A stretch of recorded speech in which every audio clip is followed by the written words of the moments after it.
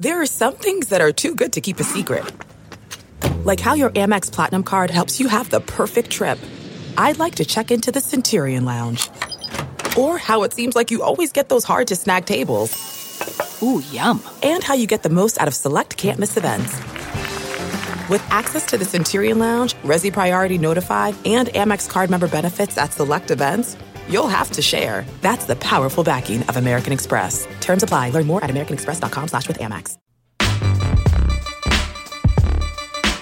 You are listening to the 23 Personnel Podcast, where food and sports clash at the goal line.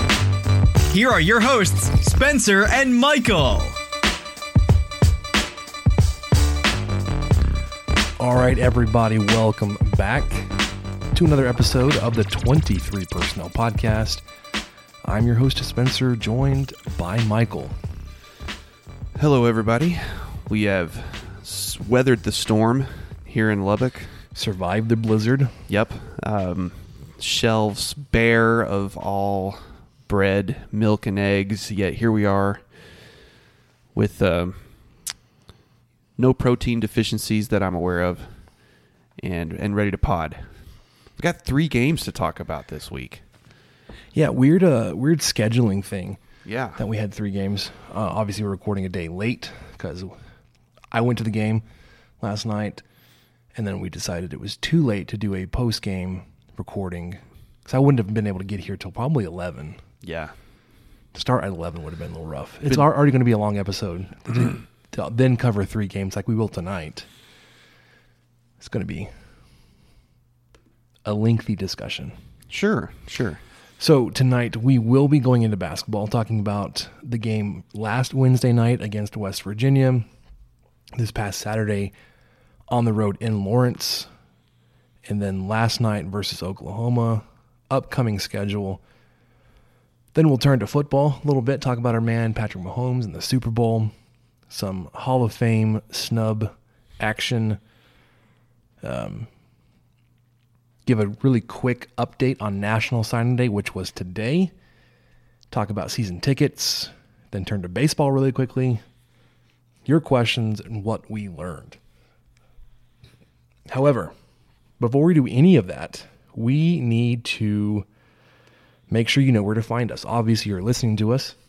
If you're not following us on our social media channels, you definitely should. You can find us on Twitter at 23personnel.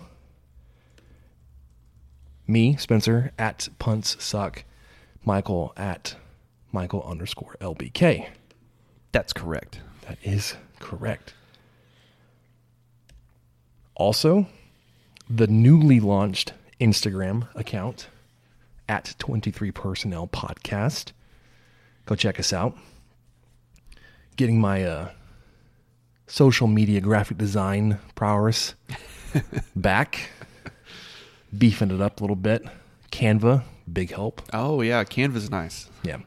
I actually had the guys, Austin from Ramblin' Raiders, reach out. He said, hey, man, you guys doing a good job on Instagram. What are you doing to design? I was like, dude, Canva, it's free. It's templates.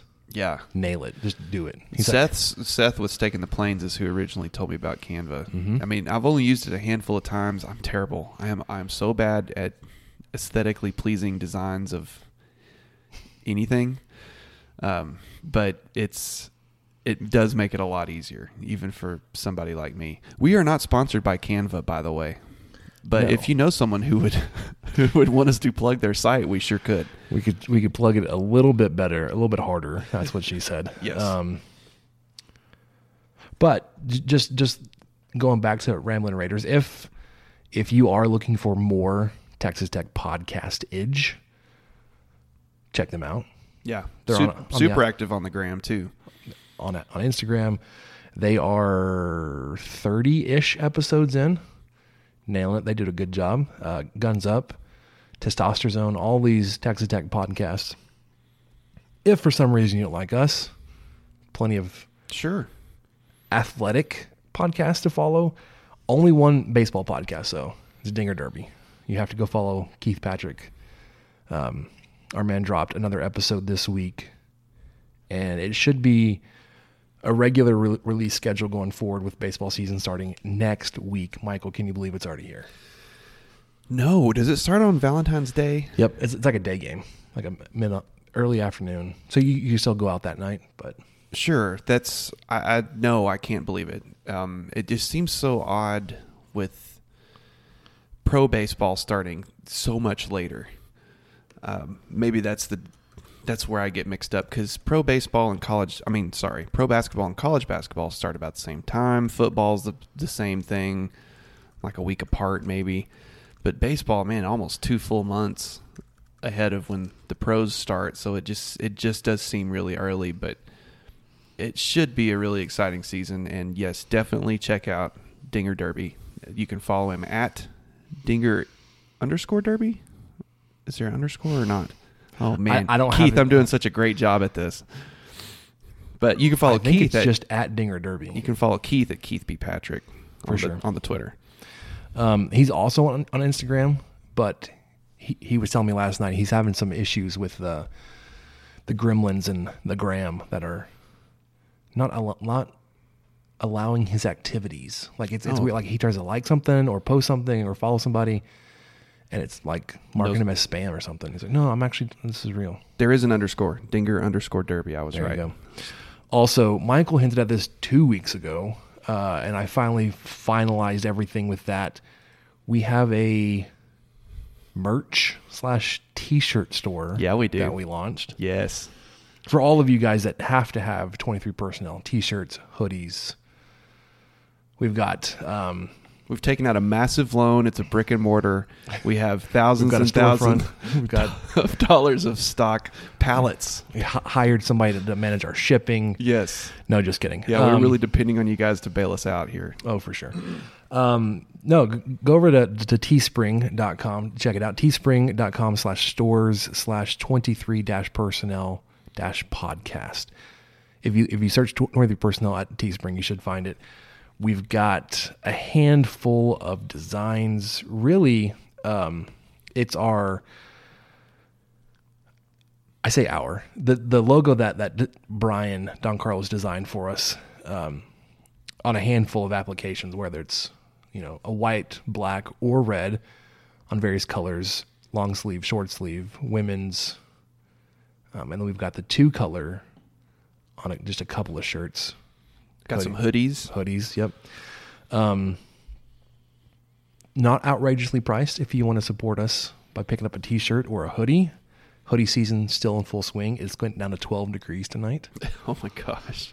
I think wind chill is approaching 0, which is a thing. It happens once or twice a year. But hoodies, still a season-long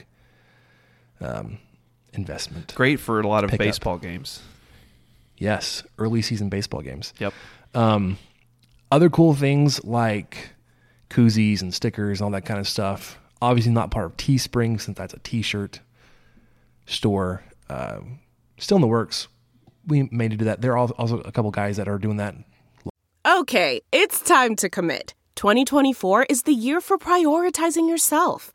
Begin your new smile journey with Byte, and you could start seeing results in just 2 to 3 weeks. Just order your at-home impression kit today for only $14.95 at Byte.com.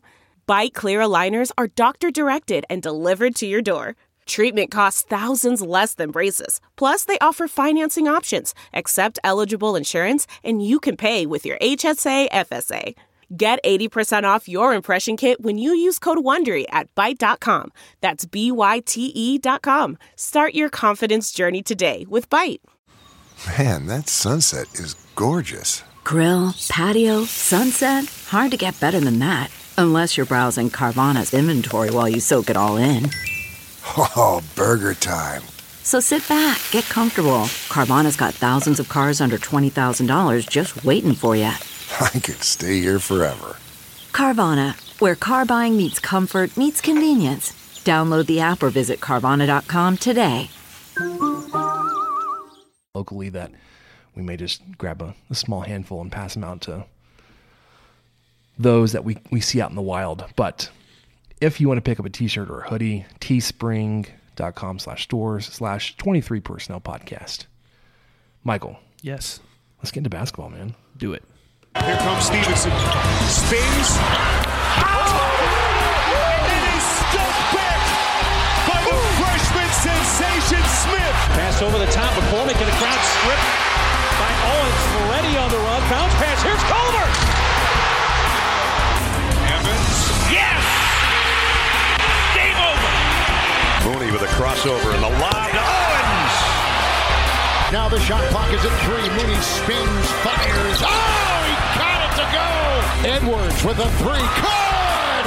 What a shot, Kyler Edwards. Moretti doubled into Tariq. Owens who puts it down. Moretti. Odiasi crowbars it in. Shot clock down to 5. Got the screen. Here's a 3. Good! Culver got the separation. Oh, big shot. Stepping up big time. Dagger. Culver with the dish. Odiasi. And one. He can tie it at the line. That's it. There's a new member of the Final Four Club, and they hail from Lubbock, Texas. I think the thing that gets me the most about those recordings, those highlights, is just how intense the crowds were at these tournament games. Like, Dallas was close, but that was last season. Not last season. 2 seasons ago. Mm-hmm. But then it was, where did they start last year? Boston? No, that's where they went for the Elite Eight in 2017. Tulsa, maybe. They went to Tulsa, and then Anaheim, and then to Minnesota. Yeah. Last year. But like Red Raider Faithful, you guys packed those arenas, super vocal, loved it. One thing that sticks out to me now is the almost complete lack of alley-oops. That's happening currently? Yes. Well, they are attempted. They're just not executed. They're not executed. Lack of executed alley-oops. Obviously, it doesn't help that we don't have a 6'11" guy yes. hunkered down under the... Who has a Twitter name Sneaky Bounce, which is pretty accurate. He's not really that sneaky. He's a big dude. That's true. Maybe hard it's to miss sneaky him. that he can jump that high. Maybe I don't know. Maybe that surprises people. He and Zach Smith, man. Yeah, unreal athletes. Anyways, let's we'll acknowledge the lack of alley-oops and ferocious dunks. Although there were 2 last night that I want to talk about from TJ Holyfield on like back-to-back possessions. Again, we're getting way ahead of ourselves. We're going to go back a week, talk about the game. Here in Lubbock, we hosted West Virginia, beat them 89-81. It was another slugfest, as they like to call it. It was. They had, where is that? West Virginia was called for 26 fouls. Texas Tech called for 28. We hit that 50 foul limit, which is impressive, just right? Just a thing of beauty. Because for both teams to get into the double bonus, that's what, 8 fouls each? Double bonus is 10. 10. Okay, so that's 20. You're shooting 1 and 1 when you get 7. Yeah. Okay, that's right. So for both teams to be in the double bonus, that's 20 fouls in a half combined. You were like double bonus plus both halves. I think Texas Tech got into the bonus in the second half really quickly. Yes. West Virginia is always very aggressive. They seem to be even more aggressive on the road in Lubbock. But anyways, the game was so much different than it was when we played in Morgantown. Oh yeah, it was an offensive explosion, both sides of the ball. You shot 54% from the field, which I think you shot in the 20s when you were in Morgantown. You shot nearly 65% from 3.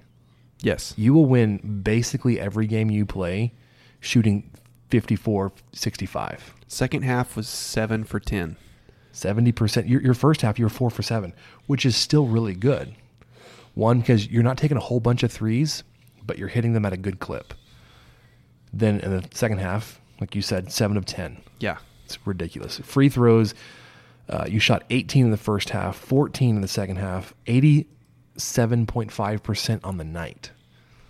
I think you got it marked here. Yeah, Moretti and Shannon combined for 21 of 23. Of those free throws? Of those free throws. Shannon, he missed 2. I mean, he was like 12 of 14 or something, but that's also a lot of free throws very impressive for a freshman to be taking and hitting. Yeah. Going back, this is like the broadcaster jinx, the podcaster jinx, we can call it, if it like falls off the table here. But Shannon, I'll go back to what we talked about a couple weeks ago. I think he's second on the team in free throw efficiency. Yes. He's in the 80s. Like high 80s, very quietly too. And it's because Davide Moretti's like in the low 90s, right? Like everybody talks about Moretti never misses a free throw, or when he does, the game's on the line, except for last night. He missed a free throw also late in the game. But it didn't matter. It was in hand. Game was in hand. Still, there's some thesis to be written about his free throw percentage in the last 4 minutes of the game. It's like 50%. It declines drastically. He needs to miss his first shot in the first half. Get those out of the way. But TJ Shannon, again, quietly, second on the team, upper 80 percentage in free throws. The dude is super efficient when he gets to the line. This was one of those games that Tech was ahead almost the whole game. Never felt in question. But no, I was going to say backwards. I never felt sure. Then maybe I'm misremembering it then. Because West Virginia would make a run. Tech would be up. I forgot what happened at the end of the first half. West Virginia scored 6 points in, I think, 14 seconds. This is the one where the dude hit the half. No, that was Kentucky. Dang it. No, this was. I was thinking about when they hit the 3-pointer like as time was expiring. Where that was Kentucky. No, I think this guy hit two free throws, and then someone was fouled on a 3-point shot, and then made their free throw, and then all because Tech was going into halftime. I think they were going to be ahead by quite a bit, and then they ended up being only ahead by 4 at the halftime. And you're thinking, oh man, and that just seemed to keep happening all night. Tech would be up by 9 or something like that, and then all of a sudden West Virginia would be on a run, and that lead would get cut to 4. And they had these really quick 7-point runs because it happened several times, and one was right in the first half. You were thinking you were going into halftime with a 10 or 11-point lead. Yeah, with some good momentum. And then West Virginia does their thing right there at the end. You're like, well, we have the lead, but it's 4 points. Like, momentum is definitely not on our side. Yeah, the lead changed 0 times. So you led wire to wire. Yes, but I didn't feel confident wire to wire. There were times it seemed like as soon as I felt complacent, West Virginia would make a run, and they're a really talented team. This was just a fun game to go to because I got to take my mom, and she had a blast, especially when they were draining all those threes in the second half. Dude, they couldn't miss. Yeah. Rebounds in Morgantown. I think you were out rebounded like 13. It's like 36-23. You flipped that on them. They had 23 rebounds on the night. West Virginia did. You had 32. You had 7 from TJ Shannon, 5 each from Jemias Ramsey, TJ Holyfield, 6 from Chris Clark. Whereas they had, Gabe, I'm not going to try to pronounce his name. Osa had 4 rebounds. Toshibwe had 3. Jermaine Haley had 3. Like, nobody had like a whole bunch. Whereas last time that you played them, their interior size just really gave you fits. Right. And Holyfield, Holyfield ended up the night just kind of talking about interior size. He recorded 4 blocks, but I can think of at least 2 or 3 that were taken away from him by a foul on someone else. I mean, he really made his presence known, and it was like he intentionally was doing that because everyone just kind of disappeared in the lane defensively in Morgantown. And I think I said something last week to the effect of, well, I'm not sure if we can win this game unless we get 3 guys scoring 20 plus. Well, guess what happened? He had 3 guys score 20. I was going to point that out. Jemias Ramsey had 21. TJ Shannon had 23. Davide Moretti had 25. And to be clear, I didn't say that thinking that would happen. I just said that thinking, well, gosh, I don't know how we beat him unless this happens, and it did. So that's one way to win. That's for sure. For sure. TJ Shannon was the only person that missed more than 1 free throw. He was 12 of 14 on the night. Moretti was 9 of 9. Ramsey 2 of 3. Holyfield 2 of 2. Edwards 1 of 2. Nadolny was 2 of 2. To finish out 28 of 32. Yeah, I mean, it was it was really fun to watch that second half when really it felt like you couldn't miss a three. Right. It was contagious.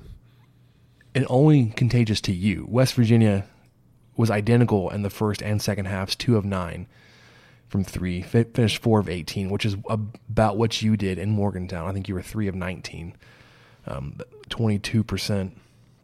You held them to 38% from the field for the game, and only 80% from the free throw line. So it was a fun turnaround with that game. Really helpful. They came in as a top 15 team. Helps with your resume. We talked about getting into that need to win territory. Mm-hmm. We did not feel super confident about the West Virginia game last podcast. Keith was quick to point out that it did not age well, that content. Yes, I'm okay with that. The game was, I think, the next. Yeah, it was the night that we released. So we released it Wednesday morning. That they played that night. Right. I think Keith listened to it Thursday morning. Guys, this doesn't work anymore. It didn't work. After that, you hit the road to Lawrence, Kansas, take on the Jayhawks. Number 3 at the time, we not super confident. You were looking, probably missing McCullough and Clark. They were limited in their time.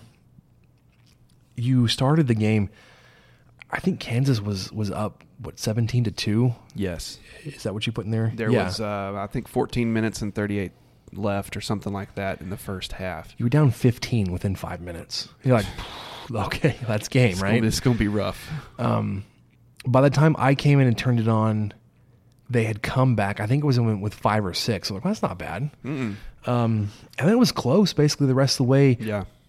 Well, I say that. What would happen was Kansas would have a lead between 7 and 10 points, and then Tech would go on this little mini run and get it within a possession, get it to 2 or 3 points. And then like that, Kansas had built the lead right back up to 9, 10, 11 points. You're like, dang, it took us like 3 minutes to do that, and then Kansas does it in like 3 possessions back to back. Yeah. on ones that obviously, if they're making that run that you're not scoring, that they were able to force some turnovers to do that. You didn't feel bad about your performance. Like the percentages I'm going to read, like you can win a lot of games shooting this way. You were 42% from the field. Yeah. Almost 43% from 3. You only shot 18 free throws at the game. So you had a lot of Lawrence officiating, which, it's my shtick, right? And you didn't shoot very well that night. You only shot 77%, almost 78% from the line. Kansas shot almost 52% from the field, 31% from 3. They did not get to the line a whole bunch. The second half, it was really loosely officiated, I'll say, and that the fouls and free throws attempted went way down. You mean they weren't consistent? No. Yeah, that's weird. That never happens. Kansas shot 15 free throws in the first half, only 5 in the second half. Texas Tech shot 10 and 8, respectively. Kansas was 5 of 5 of free throws in the second half, 1 of 5 from 3.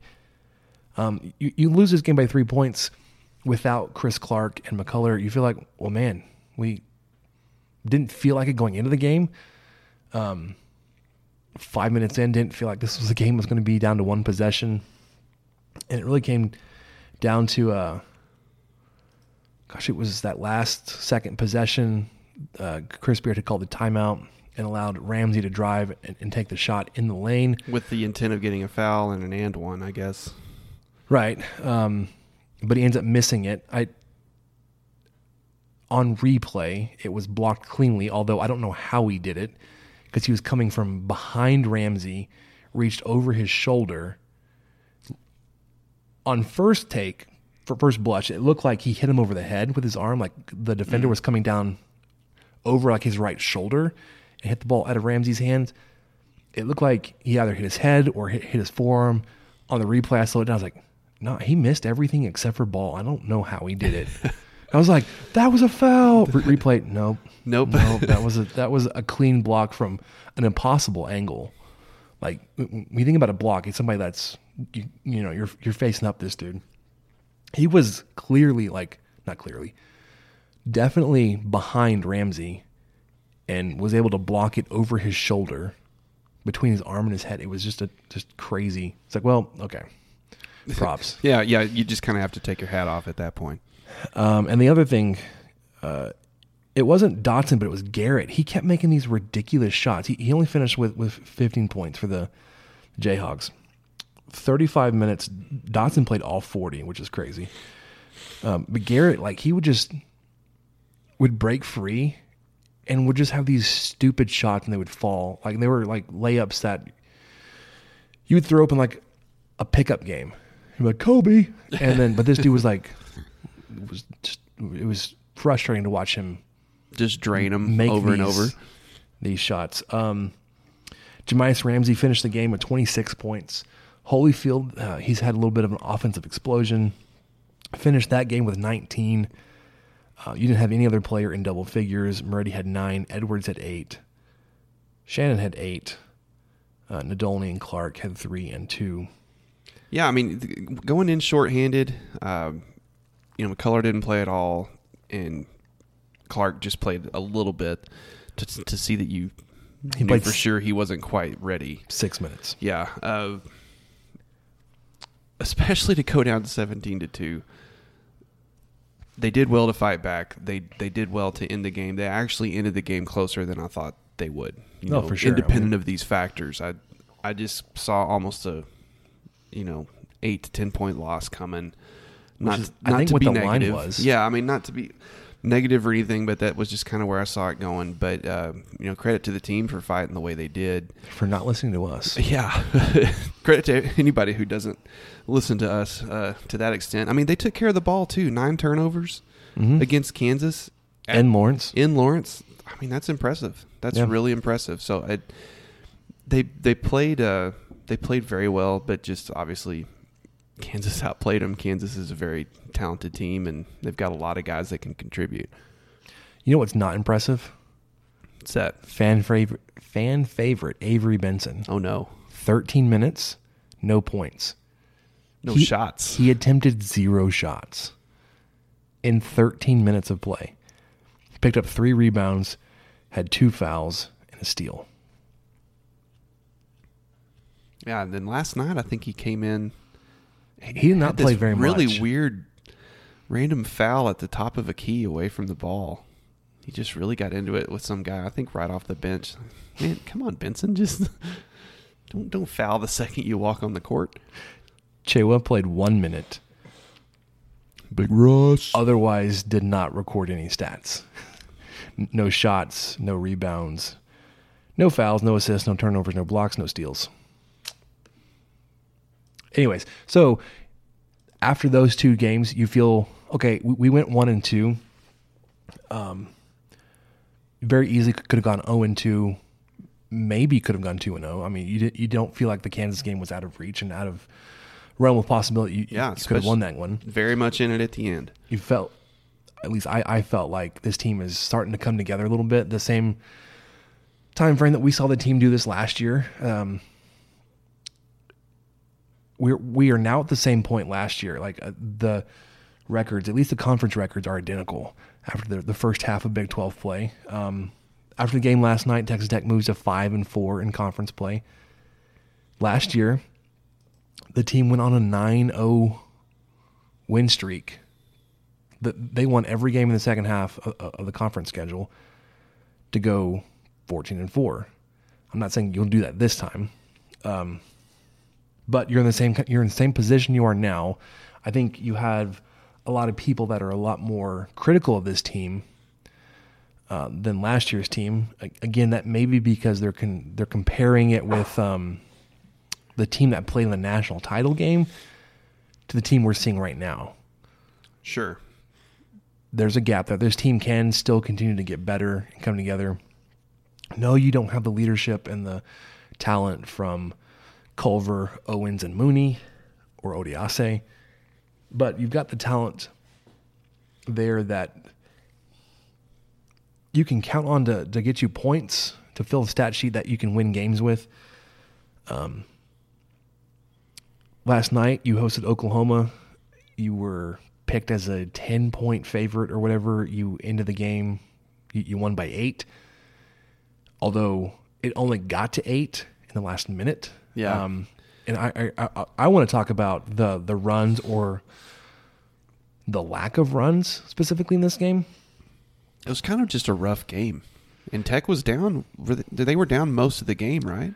Yeah, and they're down at half. And it was really strange because I sat with Keith, and we talked basically the whole game, but very little of it was about basketball. So, like, the game went by really quickly. Yeah. And we weren't, like, super engaged in the game.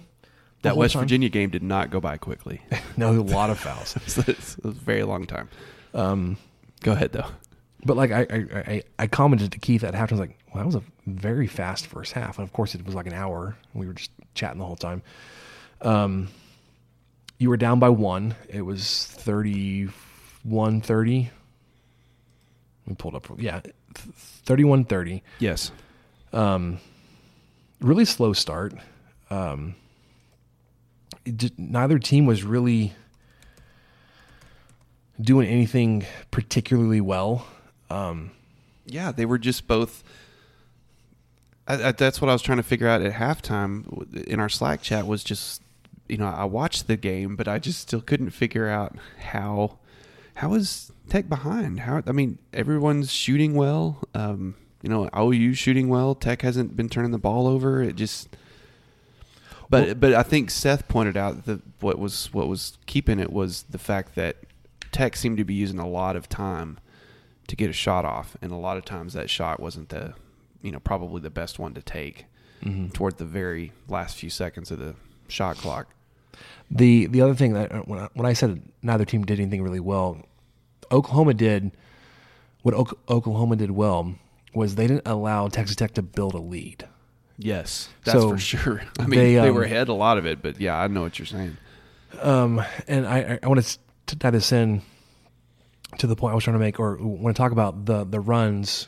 The longest run for either team, Oklahoma had a 7-point run, and they had it twice. The longest point run that Texas Tech had was 6 points, and they had it 3 different times throughout the game. The biggest thing, I think, though, and I was talking to Samantha, and I lost her very quickly, is it seems like anytime that a team went on a run, the other team responded immediately to make that difference back up. So in the first half, Texas Tech gets out to, they go on a 6-point run, from down 3-0 to up 6-3. Mm-hmm.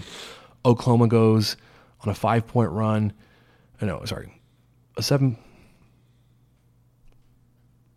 They go back and forth a couple of possessions, and then Oklahoma goes on a 7-point run. Oklahoma later responds after a Texas Tech 5-point run with a 6-point run of their own. Texas Tech follows that up with a 5-point run. Oklahoma follows that up with a 4-point run. So, these runs are it's 5 points here for one team, 6 points here for the other team. It was back and forth, these little mini runs that, it was exciting, and there was little bursts of momentum. The other team was able to break it without it getting out of control. There was a couple times when Oklahoma would do this. Texas Tech would get up to a 5 or 6 point lead, and I didn't say it till after it happened, so I can't really claim it, but I'm going to claim it now. That there was this little bit of momentum for Texas Tech, and I was like, this feels like when we give up a momentum breaking 3, and then Reeves hits a 3. It's I should have said that earlier. And then in the second half, Oklahoma had a 7-point run. Texas Tech followed that up with a 6-point run. And then there was this stretch of 10 minutes of game time where it literally went back and forth. There was a 1-point difference. There was 15 minutes to go in the second half. It was 41-42, Texas Tech. 10 minutes later, it's 56-53. So just a one-possession game still. Yeah. But it literally pretty much that whole time. Oklahoma, Texas Tech, Oklahoma, Texas. There's no consecutive team that scored back-to-back. Now, that there may have been a turnover or something, but then the other team would have a turnover. I just really, the whole time watching that game, I didn't know. I kept seeing the same thing you were, thinking, oh, okay, well, Tech's eventually going to kind of open this up and win this. And then they had opportunities, but Oklahoma just didn't let it go. They just didn't let them, and they played great defense and got some key rebounds and kept playing. But with 4 or 5 minutes left, I thought, man, I think this might be an L. Tech might come out of here with a loss. Yeah. Then the longest streak of game where Texas Tech was in the lead goes back to like basically the last 10 minutes of game that they had the lead and never gave it up. But like there's a Texas Tech 3-point run.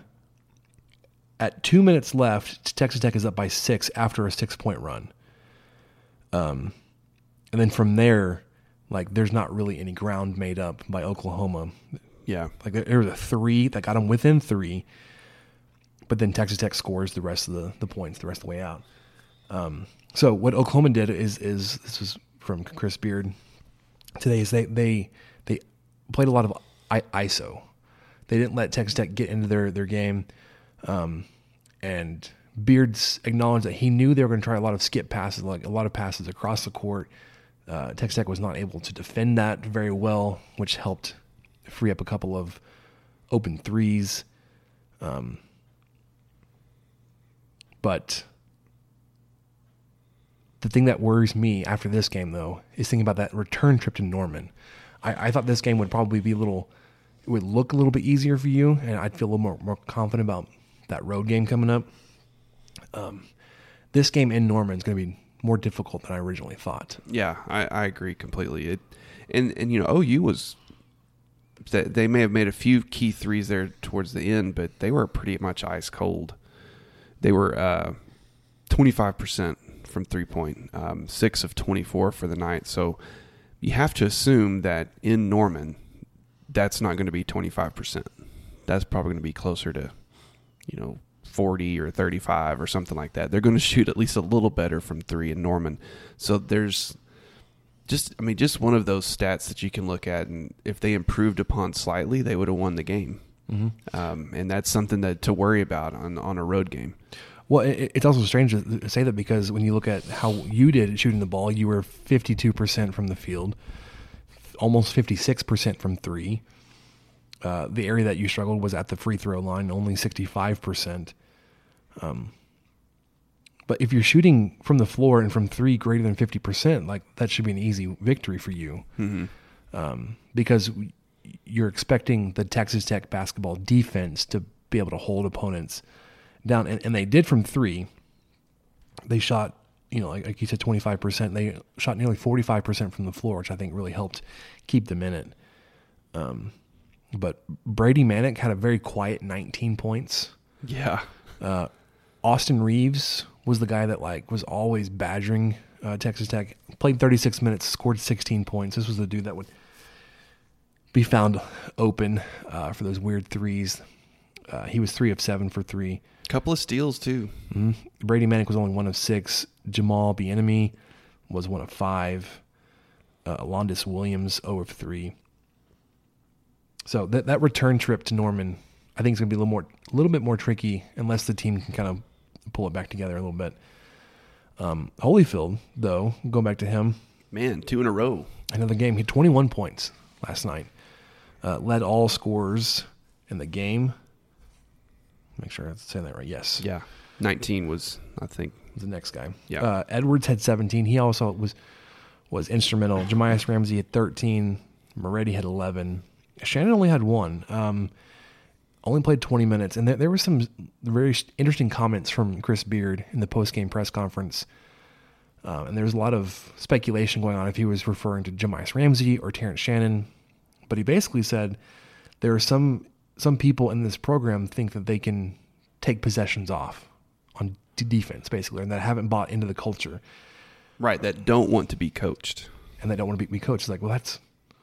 And then he made this weird comment, like, why would you come to Texas Tech if you didn't want to play this way? It's like, that's not like him. I mean, that's not like him at all to throw players under the bus publicly like that. and as like he didn't say a name specifically, but like to your point, he's never really made that kind of comment either. No, like, he's never been the. I'm trying to think of an example of some coaches. I think Popovich has done that on occasion. Or Roy Williams this year. Yeah, talk about how bad his team was. Like, dude. Well, okay. Actually, I've got the perfect example. St. Mike Leach did that all the damn time, saying stuff, and he did it this year against Washington State, or I forgot what the bad loss was, but he was one of the most notorious about doing that. Little girlfriends. Oh yeah, all that kind of stuff. He's talking about the players reading their own press clippings and believing it. Mm-hmm. And I think that it's just kind of interesting. Beard obviously has a reason why he said that, and it holds a lot more weight coming from him, because I don't think he's ever done that, at least not here at Tech. I don't think so. But halfway through the Big 12 season, you're in 4th place. Baylor sits alone in first at 9-0. Who's really good. Baylor's pretty good. Baylor's pretty good. They were a team I was not expecting to be this way. I thought they were a little overhyped and appreciated going into the season. It just shows how much we know. Nope, but yeah, this whole time they were ranked so high in preseason stuff, and then the early couple weeks of the games, and I thought that just can't be right. And they seem like they got it right. They are 20-1. Yeah, they have a 19-game win streak right now. So they won a game, lost a game, then won 19. Then that's been. Yeah, they haven't lost a game since October. Kansas is in second place, 8-1. They are 19-3 on the season. Gosh, to be at 20 wins already. It's nuts. West Virginia is in third, 18-4. 6-3 in the conference. Texas Tech is there at fourth, 14-8, 5-4. Then Oklahoma, Texas, TCU, all of them are 4-5 in conference. Iowa State, Kansas State, both 2-7. Oklahoma State, I don't understand this with how well they recruit. And their incoming class is just as good this next year, but they are 1-8, 11-11. Oh my gosh. So they finally won a Big 12 game. They beat TCU tonight. Oh, it's tonight? Yes. Oh, TCU. Sucks to suck. And we lost TCU, but I think that's pointed to as the one bad loss that Texas Tech has so far. Sure. Because if you look at Creighton and Iowa, they're both ranked. They're also highly regarded in the advanced stats. You look at Haslametrics and KenPom. They're all up there right around where you are. TCU is not. No, and I don't know. That was basically a home game too. It always is in Fort Worth. I know. Upcoming games. Your next game is this Saturday in Austin at Texas. Texas, Shaka Smart. Hot seat? They just got Chris Beard's phone number, man. All they got to do is call him. He'll just show up. I don't understand. It's one of those things, like basketball and football. You're like, you should be better than this. Right? We've kind of had those conversations. And of course, there'll always be the time where they beat you, we shouldn't have lost to Texas, but we always get that mental block. But with their resources, and Shaka Smart was a really good coach at VCU. There's a reason why he ended up at a school like Texas. Yeah, he was successful somewhere else. Had the resume. And VCU games were a hell of a lot of fun to watch. Texas, not so much. I wonder if he can't get the culture buy-in to run the system he wants to. Because if you remember when he was at VCU, that they basically were an amped up version of West Virginia or Press Virginia, where it was they call it the VCU Havoc, right? Mm-hmm. It was full court press 100% of the time. They were on you like white on rice. I don't know if that's... No, that's the thing. I don't know if that's politically acceptable. Well, why wouldn't it be? I don't know. This PC environment, I don't know. I think it's... I don't know. I'm pretty naive to that stuff, but I think it's so okay. They were extremely aggressive on defense. They were forcing a lot of turnovers, a lot of bad shots.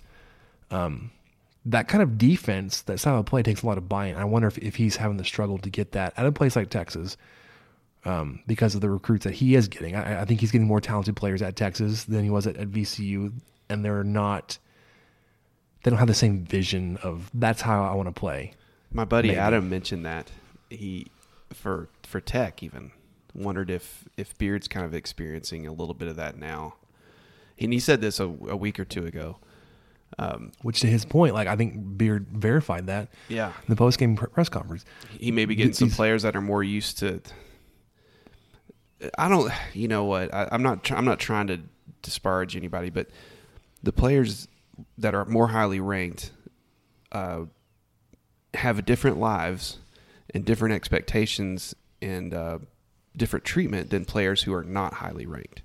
So like your lower 2-star guys or 3-star guys, they're constantly going to be working hard, knowing that they may get cut or they may not play or something. And the other guys who are better, who know they need to be a part of the team, may not always have that same mentality. And I'm not implying anything, but that was just something that was kind of floated around earlier this year, that he may be experiencing something like that with having such a talented roster of guys who, I'm sure they work hard and everything, but there may be some days where they feel like they don't have to. Right, and to your point, I think the two guys that are in question about this statement, like Chris Beard didn't single anybody out, are Jemias Ramsey and TJ Shannon, your two most highest rated recruits in the most previous class, and also in program history so far, right? That are still with the team. Right, let's put it that way, because there was point. Kayvon Moore was up there too, but he never played. Oh, I wanted to. Okay, we briefly talked about Texas, so I wanted to just mention. Did you see what Chris Del Conte said? I saw it in the Slack. I didn't get the context because. Well, you really won't, because if you understand the biblical story of David and Goliath, yes. The context makes no sense. But here's what he said. He was speaking at a town hall meeting on Tuesday. And he said, quote, "Our goal is to finish in the top 10 in every sport that we sponsor.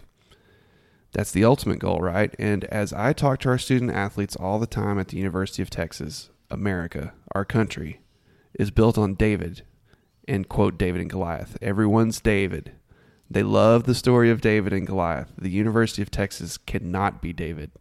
There's no way possible for us to be David. We got to embrace Goliath. And the only people like Goliath is us, right? And that's the University of Texas. Does he not understand that Goliath loses in this story? Oh, big time. Goliath's arrogance is his downfall. And he's like, we've got to be like Goliath. Oh my gosh. I'm glad to see it's programmatic there. Like everybody has an arrogance problem. This is like a rejected Wolf of Wall Street speech. That's hilarious. Like everybody wants to be David. He's like, no, we have to be Goliath. Like, dude, Goliath loses. Like you're talking about, like, we have to be top 10 and everything. Yeah, we've got to be the biggest and the biggest and the best, and then pick a winner. Everyone's going to be afraid of us until nobody isn't afraid of us, and then we're going to be toppled. It's like the very similar thing. Like, and the oh my gosh, let me see if I can stutter through that a little bit harder. Tortoise and the hare. We've got to be the hare, man. We got to be the big fast dude. Embrace the hare. We've got to embrace the big bad wolf. Yeah. Okay. So looking back to this Texas game, I like to look at Haslametrics. I think he tracks so many different things that his projections and his rankings, I feel, are a lot more accurate than just some like coaches poll or some media poll. According to Eric Haslam, who runs Haslametrics, Texas Tech is ranked the number 16 team. Does not have Baylor that far up. He only has them at 7. At Kansas at number 1, which is interesting to me.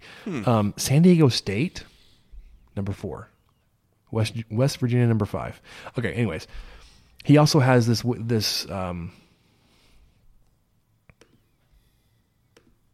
is this called? Like a matchup preview type thing where you select the team and then you scroll through the opponents and you said if it's home, away, or neutral.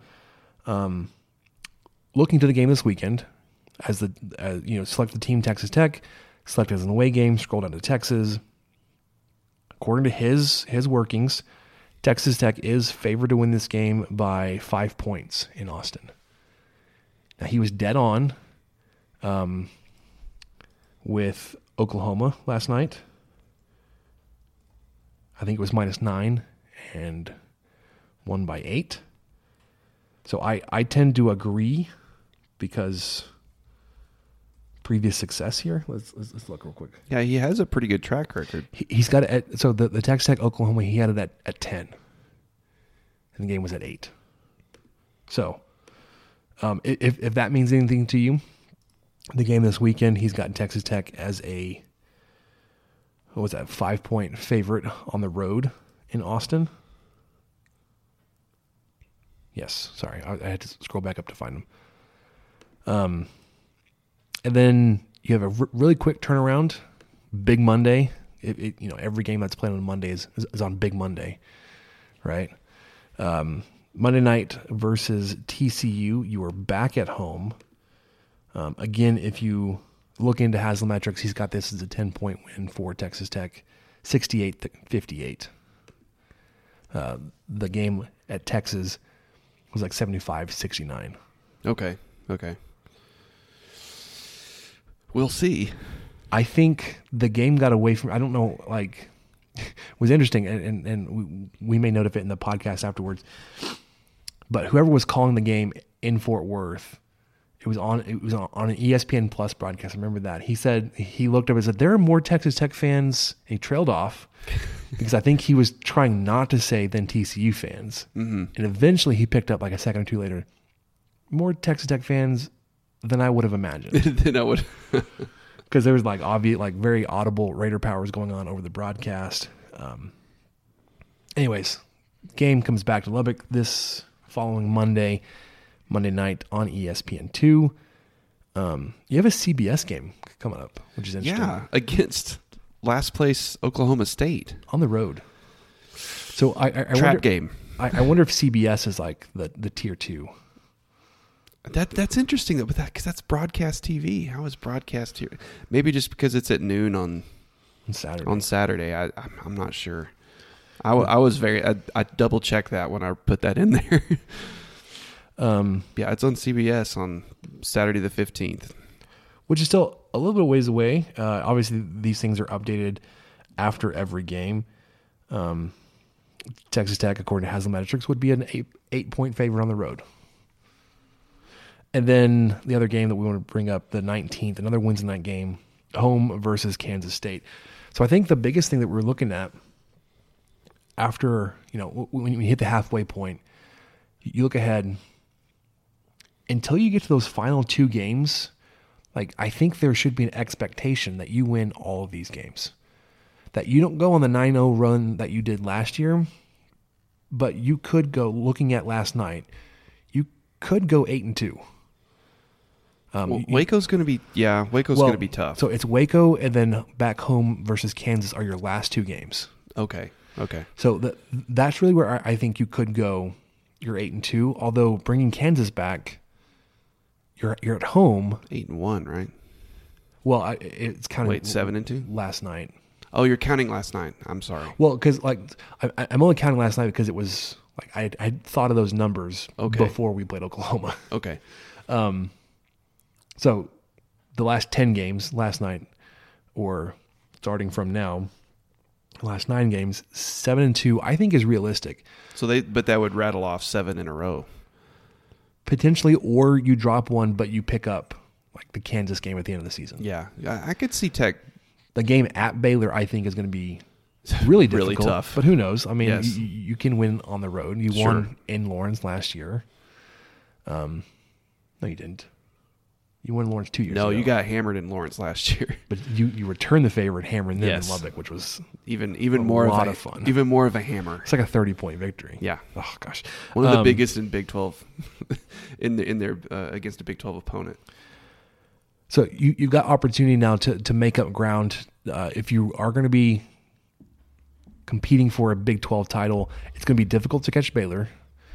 But if you're going for the second or third spot in the conference, to set yourself up for the conference tournament, to helping your seeding for the tournament play, The next 7 games are really crucial and are set up in a way that you can win them. Yeah. You've got Oklahoma to play in Norman, Kansas State in Lubbock, TCU in Lubbock, Texas in Lubbock, Iowa State in Lubbock. You've got a lot of home games, and then some winnable road games. You've got Austin, like we were talking about, Iowa State and Oklahoma, and Baylor are your road games. You could go 2-2 in those. I think you should expect at least 2-2, probably 3-1. But this last half of the conference season, really, I think you can see you make up a lot of ground, similar to how you did last year. Not saying you're going to win all 9 of them, but that you've got opportunities here to win more games than you lose. Yeah, I mean, I think the worst part of your schedule is over. I mean, look, in an 8-day span, you played Kentucky, West Virginia, and Kansas back to back to back. Now, granted, you went 0-3. Yeah, and you got 2 of those at home, but that's a pretty hard mountain to climb. For sure. No, you didn't go 0-3. You beat West Virginia. Oh, okay. I didn't know if that was a home or away game. No, this was... Yeah. Okay, so it was Kentucky, Kansas, West Virginia. Kentucky, West Virginia, Kansas. Well, we just talked about 2 of those games. I promise. I'm here. All right, let's talk about some football. Here comes Stevenson. That's not football. Oh, well, it sounded really convincing. Oh, man, it was... The squeak of the AstroTurf floor. Queued up and ready to go. Man, falling down on the job. Like, what are we going to do with that producer? We always joke. Maybe if you guys buy enough merch at a Teespring store, we can have somebody run the boards for us. Yeah, well, we do. I meant somebody that it's their full-time job. Oh, okay. And not trying to also figure out what he's going to talk about. Let's talk about football, Michael. Okay. What do you say? They go 4 up top. They throw the fade to Vasher. Caught. Touchdown. With time. Delivered. Picked off. DeMarcus Fields down the sideline. Touchdown. Red Raiders. 97 yards. Harrell back to throw, going deep down the sideline for Robert Johnson. And my. Got it! Touchdown, Red Raiders! Robert Johnson, touchdown, Red Raiders! Take a shot to the end zone. It's a touchdown to Reginald Davis. All day to throw. Over the top, Jakeem Grant. Touchdown, Texas Tech. Second down now. Deep strike. Got the big man. Country. Pulls free. And touchdown. Red Raiders with a second to go. Let the scoring begin. So first, I want to point out a couple of those highlights were from our man Patrick Mahomes. Oh my goodness. His name wasn't mentioned in that clip. It was the receivers, but the throw to Reginald Davis was in the bowl game against LSU. The one over the middle to Jakeem Grant was the TCU game in Lubbock that he played in, that 56-53 game. I think there's at least one more in there, maybe not. But, dude, Super Bowl this weekend. Weekend. Super Bowl champion. In Super Bowl MVP. Yes. He was NFL MVP last year, Super Bowl MVP this year. Youngest player to do that. Only player to do it under the age of 25. Tom Brady was the other one. Who may be going to the Raiders, which would be... Oh, that would be exciting. A disaster. I'm glad that we were on opposite sides of that Raiders. one. No, I think it's... Well, I mean, I didn't say it was going to be great. Disasters can be exciting. But I want everybody to know that, like, I went to Texas Tech. Mm-hmm. Patrick Mahomes went to Texas Tech. I also went to Texas Tech, and we are also Red Raiders. I have just like Patrick Mahomes. My time as a student did not overlap with Mahomes. I think mine didn't either. By one semester. Not even close. Because he came in the spring, right? Yes, the spring that... it was 2014. Yes, because it was after Cliff's first season. Then we missed each other by a year, because I graduated December of 2012. I was thinking about the next season, the 2013 season that was the Baker Mayfield, Davis Webb back and forth. Yep. And then he enrolled. Yeah, he enrolled after Baker transferred.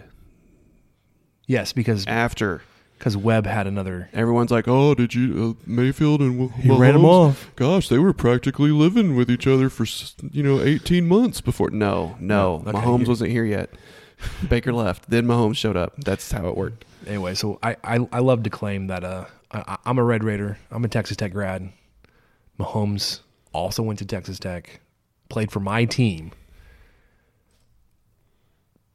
Also, the only Big 12 or Texas quarterback. Or Texas college quarterback. Texas college quarterback. Yeah. He's the Because first. Drew Brees is from Texas. I mean, there's obviously people from Texas who've won one Super Bowl game. Yeah. Super Bowl. As a quarterback. But he's the first from a Texas college to do it. He's from not Texas, not TCU, not Texas A&M, not even Baylor, Texas Tech. Yep. And that'll never change. Did you see the really cool thing? I forget the kid's name, but in Mahomes' senior yearbook, there was they asked several kids a question. Yes. From he went to White House High School, and so they asked several kids a question. What are you most excited about for your class reunion? And one of the kids said to see Pat Mahomes' Super Bowl ring. Clairvoyant, which has obviously happened. It's already happened within the 10 years. Like he will go to his 10-year reunion. Yeah, which is incredible. I mean, that's incredible on so many levels. But that you're going to see at least one at your 10-year reunion. That's a good point. Because there's some of these guys, like Elway, he didn't win his till much later on. Maybe might have had to wait till the 15-year reunion. Or not Mahomes. If you're Brady playing into your 40s, you might be in your 20-year reunion, or your 25.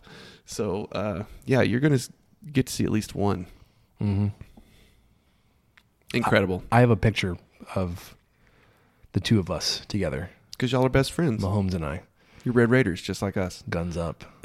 Love it. But yeah, what a crazy game. Crazy game. And it's crazy, but then it's like, it's exactly how all of their postseason games have gone. Yes. Except for that they scored first this time. Yes. Well, no, sorry. They didn't get down big. They scored their first touchdown. The 49ers kicked a field goal. Then Mahomes ran in a touchdown. He was the first Chiefs to score in the Super Bowl, which was freaking awesome. Yes, it was pretty good. But then he was down by double digits late. And they mounted a 21 point unanswered comeback. All in 6 minutes. To go down 10 to up 11. Yeah. That's how you lose a game. Poor Kyle Shanahan. He was getting raked over the coals on Monday. Because he was offensive coordinator in that 24-3 game a couple years back. Oh, that's right. Same thing happened for the Falcons. Mm-hmm. Oh man. Okay. Anyways, that hurts. Mahomes named Super Bowl MVP. Some people, Oklahoma fans specifically, were a little salty that it wasn't Damian Williams who scored 2 touchdowns. Oh, the running back? Yeah. Also, I had a coworker tell me that, and I thought, did you watch the game? I wouldn't have been like it would have made sense, right? He scored the final touchdown. He scored a touchdown earlier. But also, I thought it was strange that Oklahoma fans were clamoring for that. Like, dude, you kicked him off your team. He's not a Sooner. He didn't. You don't see us rooting for Baker. Yeah. Or Michael Brewer. Or any other player like Jonathan Giles, Braden Fajoko. I wanted him to fail. And dude loafed. He got a ring, man. I've got a pair of loafers that do more work than that dude. I just had to make that connection to loaf. Anyways, Patrick Mahomes, Super Bowl champion, Super Bowl MVP in his second season. Already the Chiefs are the odds-on favorite to repeat, go back-to-back. Love to see it. Some other Texas Tech football news. Zach Thomas, though. Yeah. Was not included in this year's Hall of Fame class. I was very primed. I had a tweet ready to go, so maybe it's my fault, but I was very primed to declare this if Zach Thomas had gotten into the Hall of Fame, and it still may be true, but I was going to declare it the best weekend in Tech football history if Zach Thomas made that Hall of Fame, and it still may be, which is both great and sad at the exact same time. That the best, we don't have anything to hang our hat on what our actual football team can do, but Pat Mahomes is really good, and he was really good at Tech too, but the defense was really bad.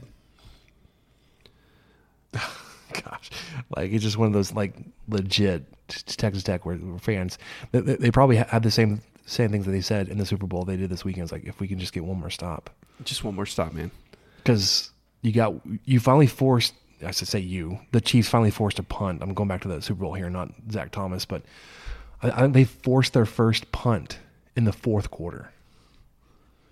Yep. Unless they turned the ball over, they were able to just kind of do what they wanted. The other thing I wanted to touch on, well, there's two more things from the Super Bowl I want to touch on. Mahomes was asked what he was thinking after he threw his second interception. I think I remember this too. And he said, basically having the experience he did in the Big 12, learned he didn't have time to dwell on that kind of thing. He had to get his mind right, get back into it. Mainly because the pace of playing the Big 12 was so fast, he just don't have a lot of time to figure that out and dwell on a mistake. You had to prepare yourself to go back into the game. Right. I like to think that Kingsbury actually actively tanked the defense while Mahomes was here to prepare him for such a moment. Man. And I'm ready to defend that point with all of my gusto. All of your detractors too. What a novel concept to just build zero defense around your best player of a generation, possibly, that has come through this door, and you really let him just get a feel for adversity. And it's not like he threw a lot of interceptions at Texas Tech. Let's be clear. It's true. But he also threw for 5,000 yards his second year, and had this number 2 scoring offense in the nation behind Baylor. Won 5 games. Got destroyed in the one bowl game he goes to. Yeah. But really set up and establish his mental toughness. Yeah. His ability to shake things off. When things don't go well, he's not like, I've never lost before. Yeah. Trevor Lawrence. That's right. He's been there. He's been he's been in the bottom of the mountain, just working and trying to climb that mountain, and now he's done it. So he appreciates it more. Okay, so talking about the Super Bowl, we Galaxy brain coaching by Cliff. Sorry. There are other aspects that we need to touch on. One, foods that you consumed or wanted to, or saw that you wanted to eat. Mm-hmm. Halftime show performance, prop bets, and ads. We got to go through these really quickly. Foods for us, I made brisket burn-ins and bacon wrapped jalapeno poppers. Ooh, did it turn out as good as it sounded? Oh, it was delicious. I got these. They're already trimmed brisket points from Market Street. They were really small, so I had to get 2 of them because there were going to be 20 of us there at the party. And it basically ended up making like a half pan worth of burn-ins. Nice. And I smoked them on the smoker for 4 hours, then pulled them off, put them in a foil pan, put a little bit of beef broth in the pan, covered it in foil, put it into the oven. Okay. Because once it's wrapped, it doesn't need to be on the smoker. Yeah, it doesn't make a big difference. And then it was in there for another couple of hours. Pulled it out, let it rest for an hour, then sliced them and cubed them. While I was doing that, I tried to skim off as much of the fat from the broth as I could. And then I mixed up the broth and drippings with some barbecue sauce, rolled the cubed brisket burn-ins in that and set them up, and then brushed a little barbecue sauce on it and put it back in the oven 15 minutes to make it sticky. Man. They were good. We didn't do anything crazy. We've been cleaning out our freezer. So we had some ribeyes in there that I threw on the grill real quick. And that steaks are. We just did those steak, though, we just did those salt and pepper, and then had some really good blue cheese that we put on them too. And then had a nice little salad and some sausage balls, which is one of my favorite things ever in the world. My wife made those. And then I don't know if you've done this, but growing up here, sausage balls, if I saw anybody dip them in anything, it was always ranch or something like that. That would not have been my first choice of dip. It would Okay, be like what's a barbecue yours? or something. Oh, that's throwing a wrench into it. Okay, hers growing up in Kentucky was like jelly or jam. And so we dipped ours in like a spicy? No, just like blackberry. Huh. We have some really good blackberry jam from La Madeleine's. It's awesome. And if you dip a sausage ball in jam, I mean, it makes sense. It's biscuits and jam and Sure. sausage. Sure. I've never done that before, but I was very pleasantly surprised. Yeah. So try that next time. I'm interested to hear what you guys had for Super Bowl foods. There were other things that we had that were, That was mainly it for us. The cream cheese in my poppers that was a little like grainy almost. I wonder if it was on the smoker too long. I tried to smoke it, and I ended up making 40 poppers. So I had 20 peppers, and I don't know if the smoker was just too full, but it took a while for the bacon to get the color I wanted, or maybe the bacon wasn't thick sliced bacon, but it wasn't like the thin stuff. It was in between. Yeah. It took a while for it to get the color I wanted, so it maybe just been in there for too long. Wasn't as creamy as I was hoping for. But interested to hear what you guys had for Super Bowl Sunday for treats. Michael? Yes. Let's talk about the ads. Okay. Do you have any off the top of your head, remember that you enjoyed or disliked? The Sam Elliott, Lil Nas X ad was interesting. They was were that doing the duel. Was that Old Town Road? TurboTax? No, that was Old Town Road. Well, actually, I don't even remember what they were selling. I thought it was Doritos. Mountain Dew or Doritos. Yeah, okay. Because it was like there was Budweiser, Mountain Dew. No, sorry, Budweiser, Cheetos. Oh my gosh, Budweiser, Doritos, and something else like back to back. And I think all three of those brands Keith had mentioned, like we haven't seen these yet, and they're all three like back to back. I think okay, I'll take that back. That one was pretty good, but Mountain Dew was the shining. Yes, with Cranston, Bryan Cranston, when he comes to the door with the bottle. Oh, that was fantastic. I love that one.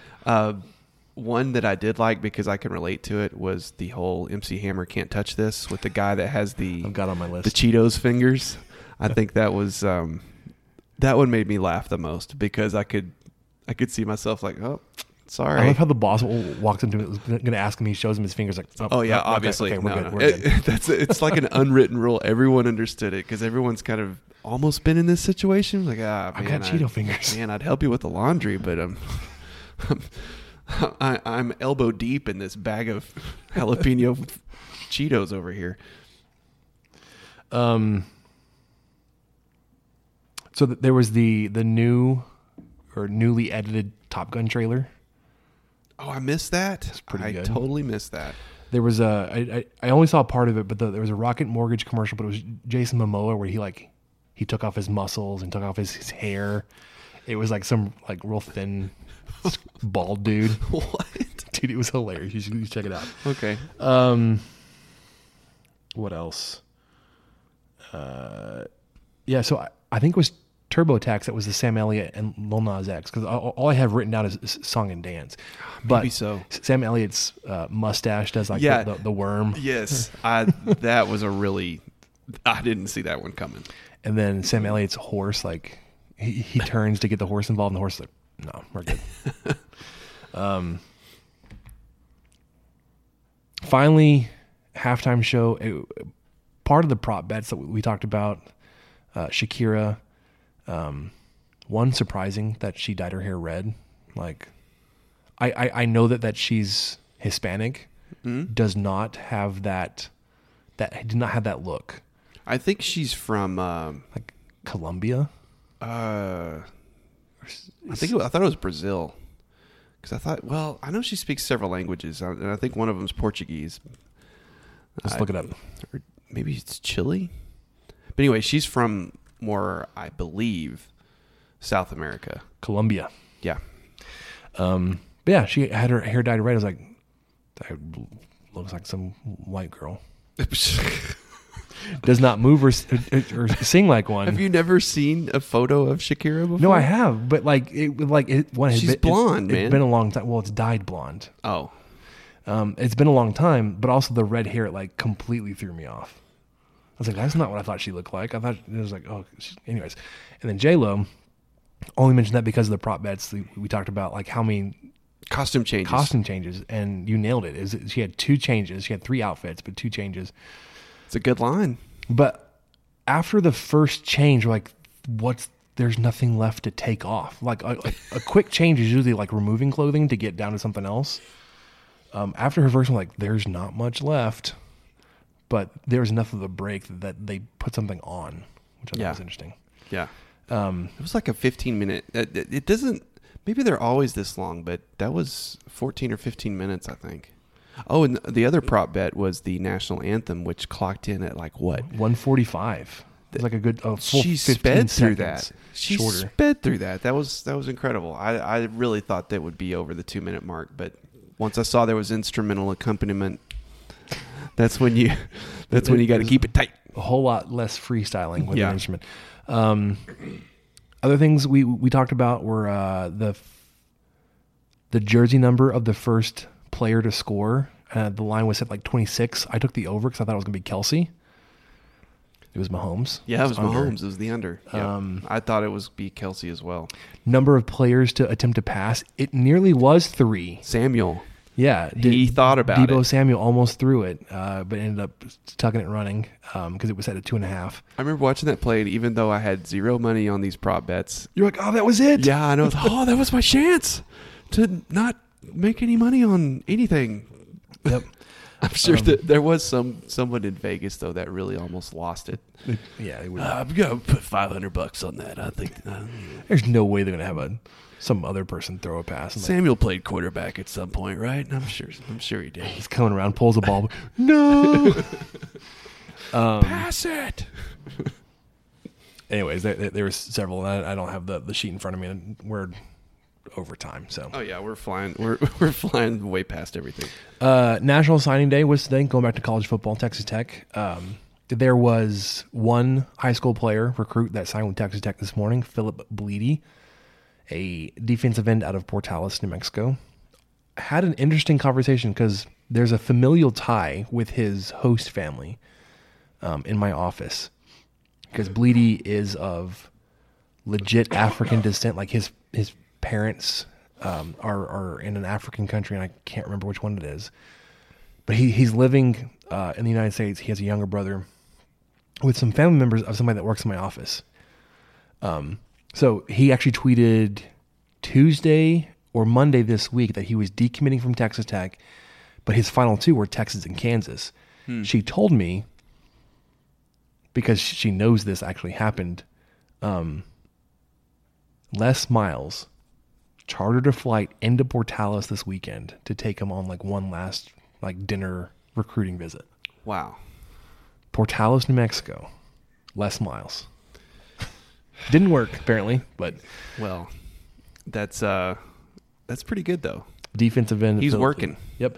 The remainder of the class, though, I think we've heard Wells say that he intends to fill with grad transfers. We'll continue to look there. Or another small handful of spots left. There was only one other high school guy in the recruiting class that didn't sign back in the early signing period in December. I think it's fairly widely known that he was not going to qualify, and that he and the program parted ways, essentially. So you had a signing day really quiet. Texas Tech, you only signed one player because the majority of your guys were signed back in December.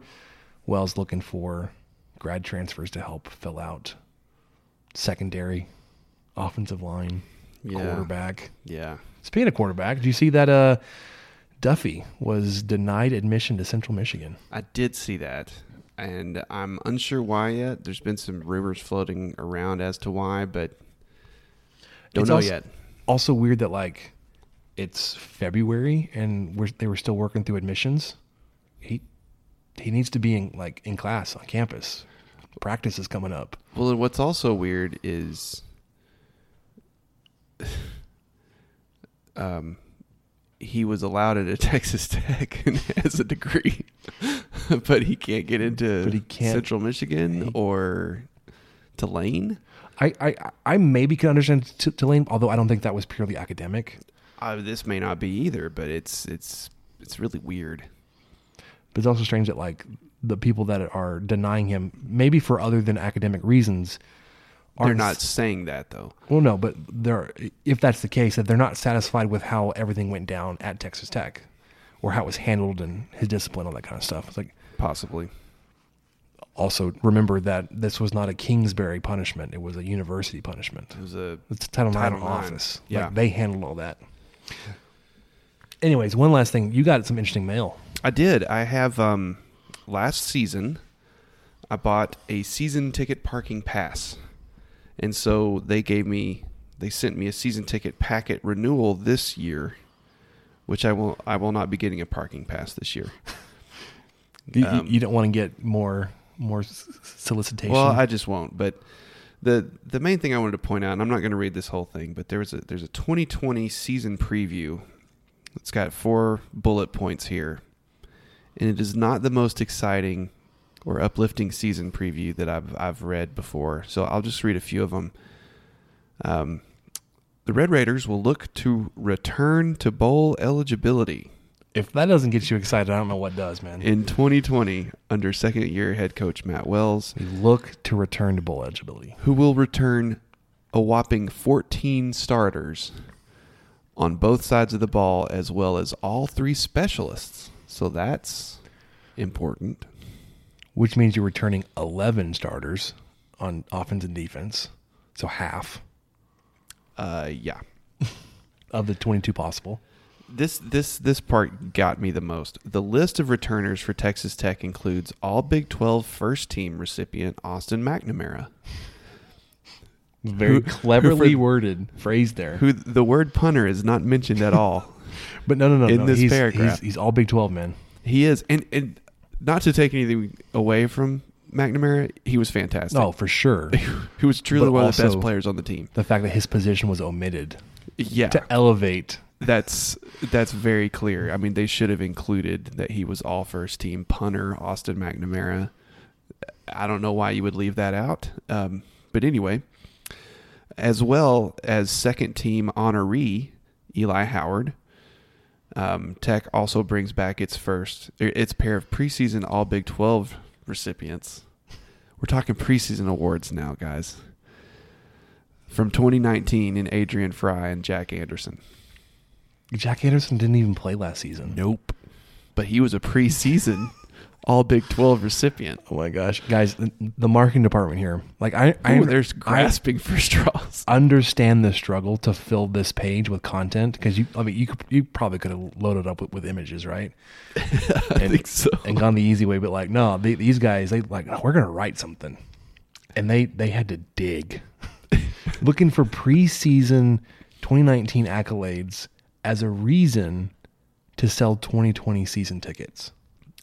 Including one player that didn't even play last year. Jack Anderson was hurt like game 1. Yeah. The other thing that gets me, and it's at the end of the last paragraph of the bullet point here. They want you to know that there are 7 home games this year. Yeah, which is new, or not new, but it hasn't. They make it clear that this is the first time it's happened since 2009. But something else that I like to do, and I know that I've noticed Kirby Hocutt does it. He justifies raising season ticket prices. He's like, well, guys, we're having Oklahoma in Texas in Lubbock. Okay, great. But do you lower the season tickets when those games are in Norman and in Austin? Hell no. You make us pay the same amount. But when they're in, you use them as like, we have to pay more. Yeah, you have to. No. But next year, you're also going to pay more. And the year after that, you'll pay more. and then we all die. Don't use your conference schedule as a way to sell more tickets. Like, that's the same every 2 years. But yeah, they will. Oh, Tech will see 6 of its top 8 tacklers from last season return. Cool. Namely linebackers Rico Jeffers and Xavier Benson, as well as defensive backs Thomas Leggett and Zach McPherson. I thought Leggett was graduating. I guess not. He's coming back. But yeah, hey man, Thomas Leggett's back. You buy that season ticket. But it's just the home slate features visits from 6 Power 5 programs, including Arizona, as well as Big 12 foes Oklahoma, Baylor, Kansas, West Virginia, and in-state rival Texas. I hate that we single out Texas. What they had to break up UT and Oklahoma. I mean, I guess you could still do that.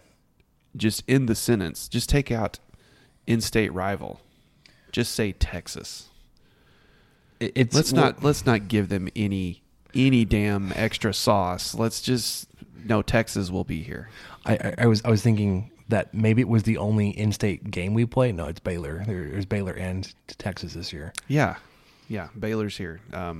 So anyway, kind of a. If that doesn't get you ready, is anyone ready to renew season tickets? Because that Baylor game, though, I think is going to be a whole, like, it's going to be fascinating.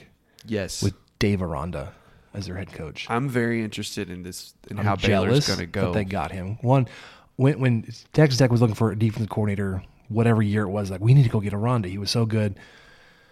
Turned us down, and then ended up at Wisconsin, and then LSU. I don't know if it would have lined up to hire him as the head coach, but didn't end up in our search either time. Basically priced out of Tech's defensive coordinator hiring range. But yeah, he's at Baylor now, replacing Matt Rule, who's now with the Carolina Panthers, if you remember. That'll be an interesting game. He's in a pretty good place too, Rule. Just real quickly, season tickets range anywhere from, if you want to sit in the like northeast corner of the stadium, it's like $117. Is that what that is? $195. That's the cheapest season ticket you can buy. Section. No, 2. You're exactly right. It's $116 and $117. My bad. And then $121 and $122, which are the south corners. Yeah, those are the southeast corners. You can get there for $195. If you want to stay in the stadium, seats go all the way up to $9.55 a seat. And then we're start to talk about club level and loge seating. The loge seating is $2,830 a seat. One of the highest options. And you get to sit in full damn sun at 11 a.m. And then, are those on the east side club level? No, the loge seating's on the north end zone. So there's no shade. Ever. You have to wait for sunset. There's really, I mean, the sun's got to be way behind the west side. But, at only $2,830, it's worth it. But, hey, for those seats, you could be inside. You could be. Yeah, but then you can go in and out. Paying for that seat, right? So prices range all the way from $195 a pop to $3,380. So some options to choose from. So when I was, Samantha and I had season tickets one season, and it was they were running a promotion for young alumni. They basically reached out to you after you graduated your first season and said, I remember that. It's basically buy one get one. We're like, hell yeah, we're going to get season tickets for half price. And we sat in, it was one of the sections you just brought up, 122. 122, okay. So 122 is southeast corner. The entrance to that section is on the south side. With the students. Right, no. So I meant like in the actual section itself, like the tunnel comes in on the south side. Yes, I got you. Our seats were right next to the tunnel. Like we were as far south as you could get. We were probably a third of the way up that section. They weren't terrible seats, but like they weren't very good. And I think we paid $150, but we had 2 season tickets and we went to every game. Yeah. So now if you got those same seats, you'd pay $400. $400 plus. And so we also were exempted out of the Red Raider Club yes. Contribution level for that. That's also true. You don't get into Red Raider Contribution Club level till the next one. And then that's a minimum $255 per seat. Good times. Gosh, it just adds up. It does. Adds up fast. All right, really quickly, because we're moving so slowly tonight. Glacial pace. 3 basketball games, football, Super Bowl. Let's talk about Tech baseball. Season starts next Friday, the 14th, against Houston Baptist. The final preseason rankings have come out. Texas Tech is a consensus top 10. I think the lowest ranking they have is 6. I think there are 7 or 8 rankings. The majority of those are at number 3. I think there are 2 number 6s. So, remember, 8 teams go to Omaha, and you're a preseason ranking number 3. And I think this is the 3rd year in a row you've been ranked atop the Big 12. Yeah, so you're also preseason Big 12 number 1. It's at least back-to-back years, if not 3 in a row. I think it's 3 because it either is the first time that's happened or the only, maybe the second time that the same team's been ranked 3 times. For sure. At the top. We're not going to go into a whole lot of detail here. 1, because we're running so late. 2, because Keith Patrick does a way better job with this. Check out the Dinger Derby. He's been going to the spring practices and scrimmages. That's right. I don't know how he weaseled himself into that, although he's got connections. He does. He should. He actually introduced me to Coach J. Bob Thomas at the basketball game last night. We were walking in, going to our seats. We came in the opposite corner of the arena than where our seats were. And on the long side of the arena that we were walking down, they had the baseball team there signing like poster schedules for this season. J. Bob Thomas was already leaving from that, but he and Keith introduced themselves and talked to each other at the kickoff luncheon last week or the week before. And so they recognized that they talked to each other. He introduced me to the Coach Thomas, which is pretty cool. Very, yeah. And then we went and kind of talked to some of the players there, but he was like having conversation with these guys from the practice, from the scrimmages. It's like, man, must be nice. He's plugged Anyways, so you're going to get that kind of content, that kind of inside look. If you listen to his podcast, Dinger Derby, 2nd episode so far this season, after the crossover episodes, he's released 3 this year. Well, 1 was with Gus and that was last week's. Yes. It was Gus and George Watson. And then he also did and this week is with I think just a schedule preview this week. But he was on with Kendall Rogers of D1 Baseball. Oh, yeah, he had Kendall too. Jeez. Yeah. Anyway, so you're going to get a whole lot more in-depth information from Keith. He's got the access that we don't have. But and the insight that I don't have, that's for sure. But this team really basically, your pitching staff absolutely loaded. You've got Micah Dallas and I can't believe I'm blanking on his name, Bryce Bonin returning as your probable 1 and 2 starters, your weekend starters. Then you've got just a whole bunch of guys you could look at for your 3rd starters and your 4th and 5th, depending on your weekends and your midweek games. Your depth there, your pitching staff, both your starters and your bullpen, is phenomenal. John McMillan is still working out to see if he can be a starter or if he's going to be like a late reliever. I would love to see him as a closer, but you've got guys like Clayton Beater, McMillan, and there's one other guy that LeBar mentioned that throws like upper 90s. All guys that could come in late innings and close games out that throw just absolute gas. Saw all of them. I think the entire team was there, which is pretty cool. So I got to talk to a bunch of those guys. McMillan had 3 of his Big 12 championship rings on, or his own, like they were whatever they were, just massive rings on one hand. That's great. There are 3 of them. Yeah. It was a lot of fun. The schedule has been released, the TV schedule.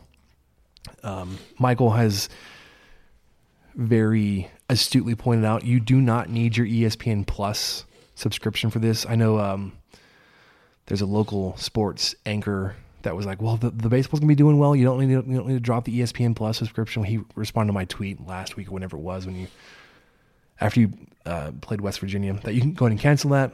Your baseball schedule is not going to be on ESPN Plus. It's gonna be on Fox until you right there at the very end, and then you're a couple of series on ESPN. Yeah. So on ESPNU or ESPN2. But if you want to watch every home game, you will need TexasTech.tv, which I think is $9.95 a month. Yeah, it's a little bit more, but you're always going to get your home announcers. Yeah. And you are for sure, you know where that's coming from. You're not like, is it on Fox? Is it on ESPN? What channel is that? Is that in my package? Do I get that channel? Do I have to stream it using the app, or can I stream it using my cable service, or can I? Yeah. Yep. It's easy. Get to Texas Tech TV. I'm not here to sell that, but it's easy. And then Keith and I are going to be meeting back up again. We are going to the tailgate dinner this Friday night at Kegel's. I did this last year for my first time. It was a lot of fun. I get to hear from a couple of players. Last year it was Josh Young, and there was another upper class. Maybe it was Cam Warren. Could have been Warren. And then obviously he's the most upper of upperclassmen.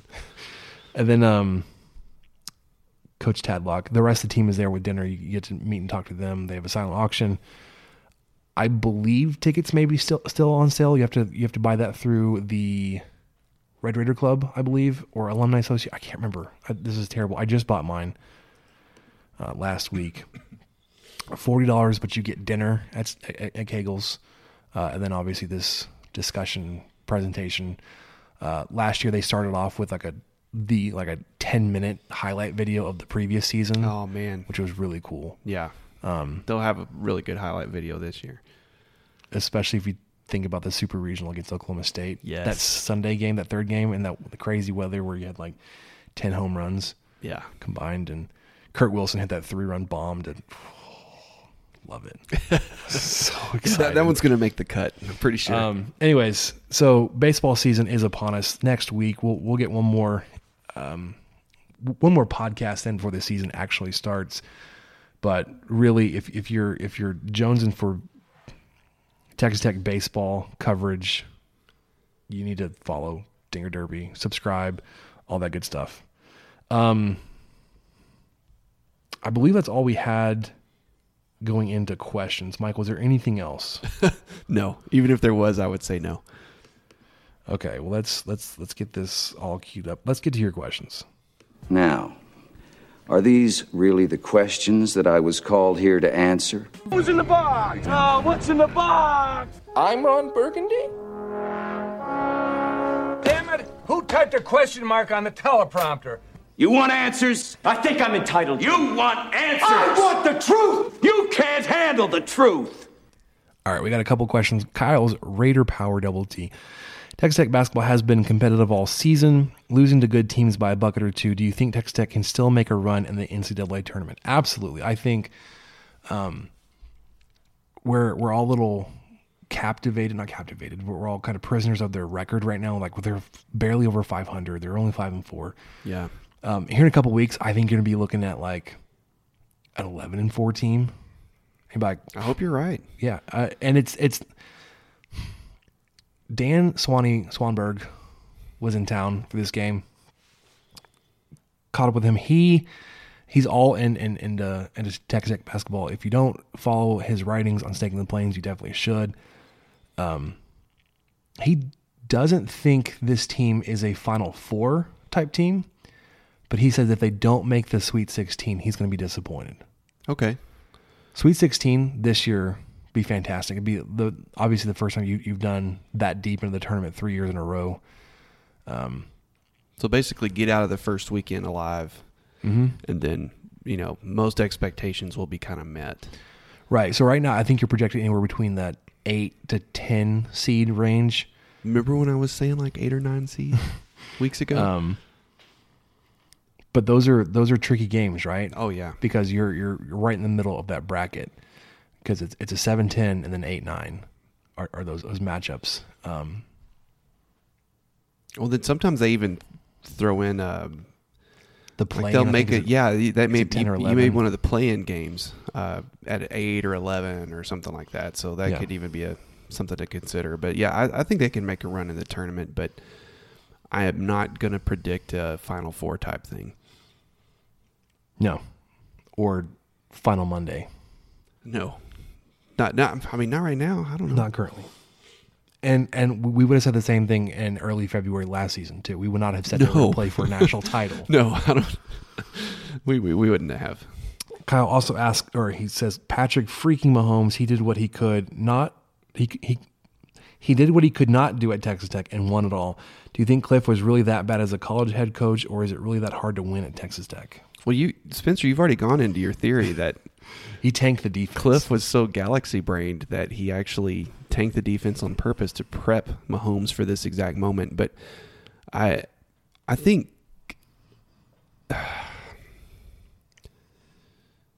well, I mean, okay.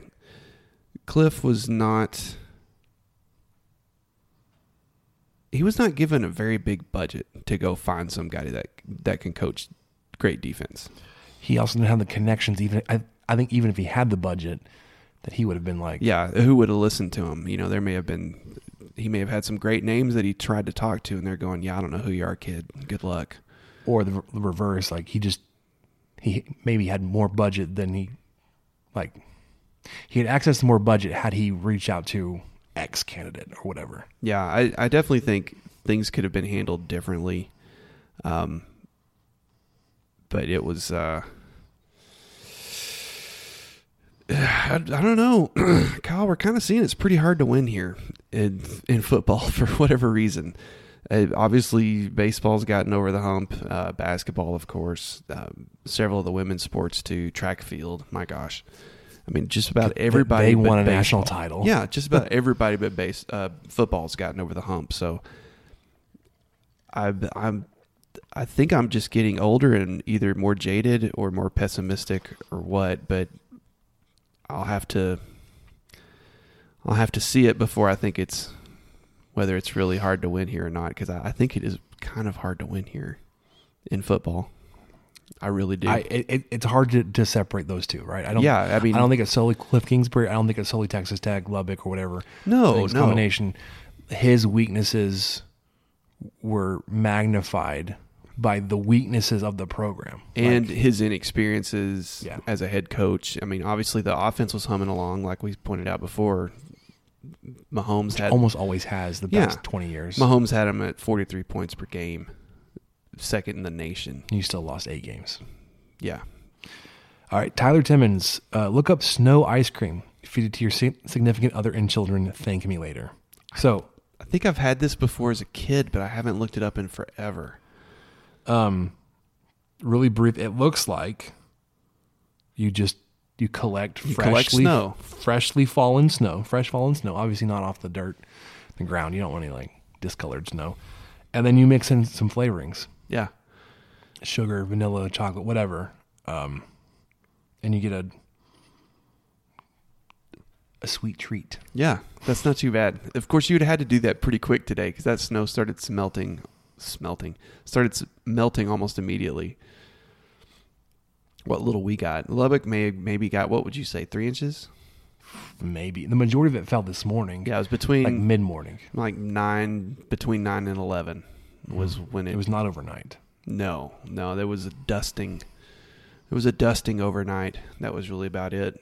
But I know places south here like Tahoka, I think they got 5 inches overnight, and then they also got that same snow we did during the day. So I know a lot of places around here got it, but Lubbock proper didn't really get a whole lot of snow. No. And not till Wednesday morning. Wednesday. Yeah. So let's wrap this up. Let's talk about what we learned really quickly since we are pushing 2 hours. What did we learn, Palmer? I don't know, sir. I don't know either. All right. Not that it's unsurprising for anybody that's lived in Lubbock, but the city shuts down anytime there's any chance hint of snow. Yes. Obviously, it doesn't help that the forecasts were saying accumulation of 3 to 6 inches, possibly more, And then today's weather, I mean, it got to 34 maybe for like 20, 30 minutes. And then tonight's overnight low is like 12. Yeah. But like when you have that kind of weather, you kind of worry about like the little bit of snow that you have kind of like thaws a little bit and then like instantly refreezes and you get like slick ice. I drove over here tonight. Roads are basically dry. There will be some ice for sure. There's still some wet spots and puddles. That'll refreeze. But the sun came out enough today to nix most of that. Yeah, it was. I understood the rural schools, and I can't say the word rural. Rural. I am from a rural community. Maybe that's why I can't say it. I don't know. Markle. Yep. Go Badgers. But the Badgers have a really weird district this year, by the way. Yeah, that UIL reclassification, realignment. My Badgers have got to be, those buses better be in good shape because they're going to be putting in some miles on the Yellow Dogs going to Jacksboro from Merkel or to be fair, Glen Rose. The rest of that district is also traveling because Merkel is the furthest out, but like if you're going from Jacksboro to what's that one that's like southeast of Merkel? It's also in that district. Well, there's Eastland. Eastland is due east of Merkel. That's in that district. And I think possibly Glen Rose and Dublin and Jacksboro.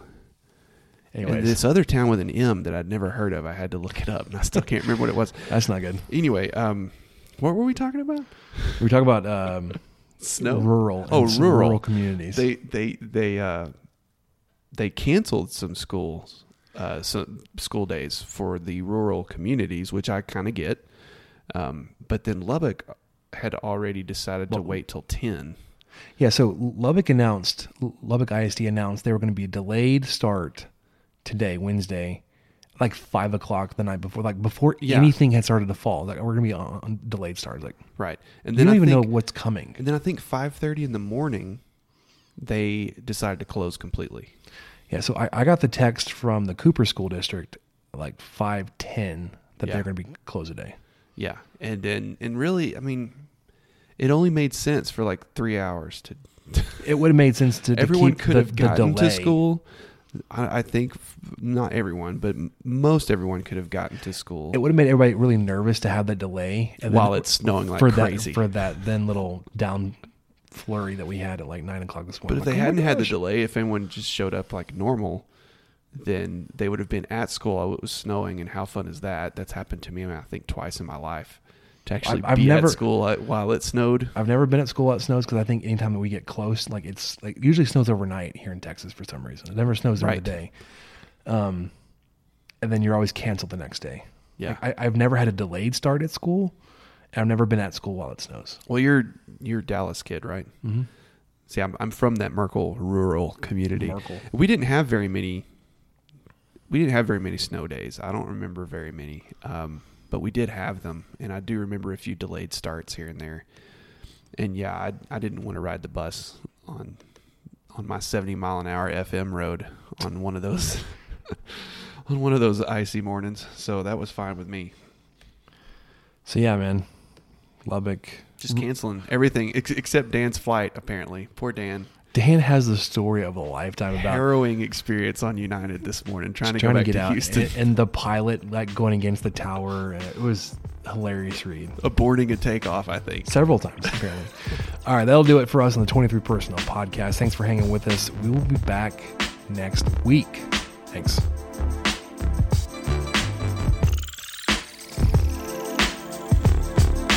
Thank you for listening to the 23 Personnel Podcast and sharing our fandom for the Texas Tech Red Raiders. You can connect with us on Twitter at 23personnel, Spencer at PuntSuck, and Michael at Michael_LBK. And find even more great content over on StakingThePlains.com. Help us out by rating the show and leaving a review on iTunes, and subscribe on whatever channel you listen to podcasts. Remember to tell your friends about the show. The guys will be back next week with another episode. And until then, guns up and let the tortillas fly.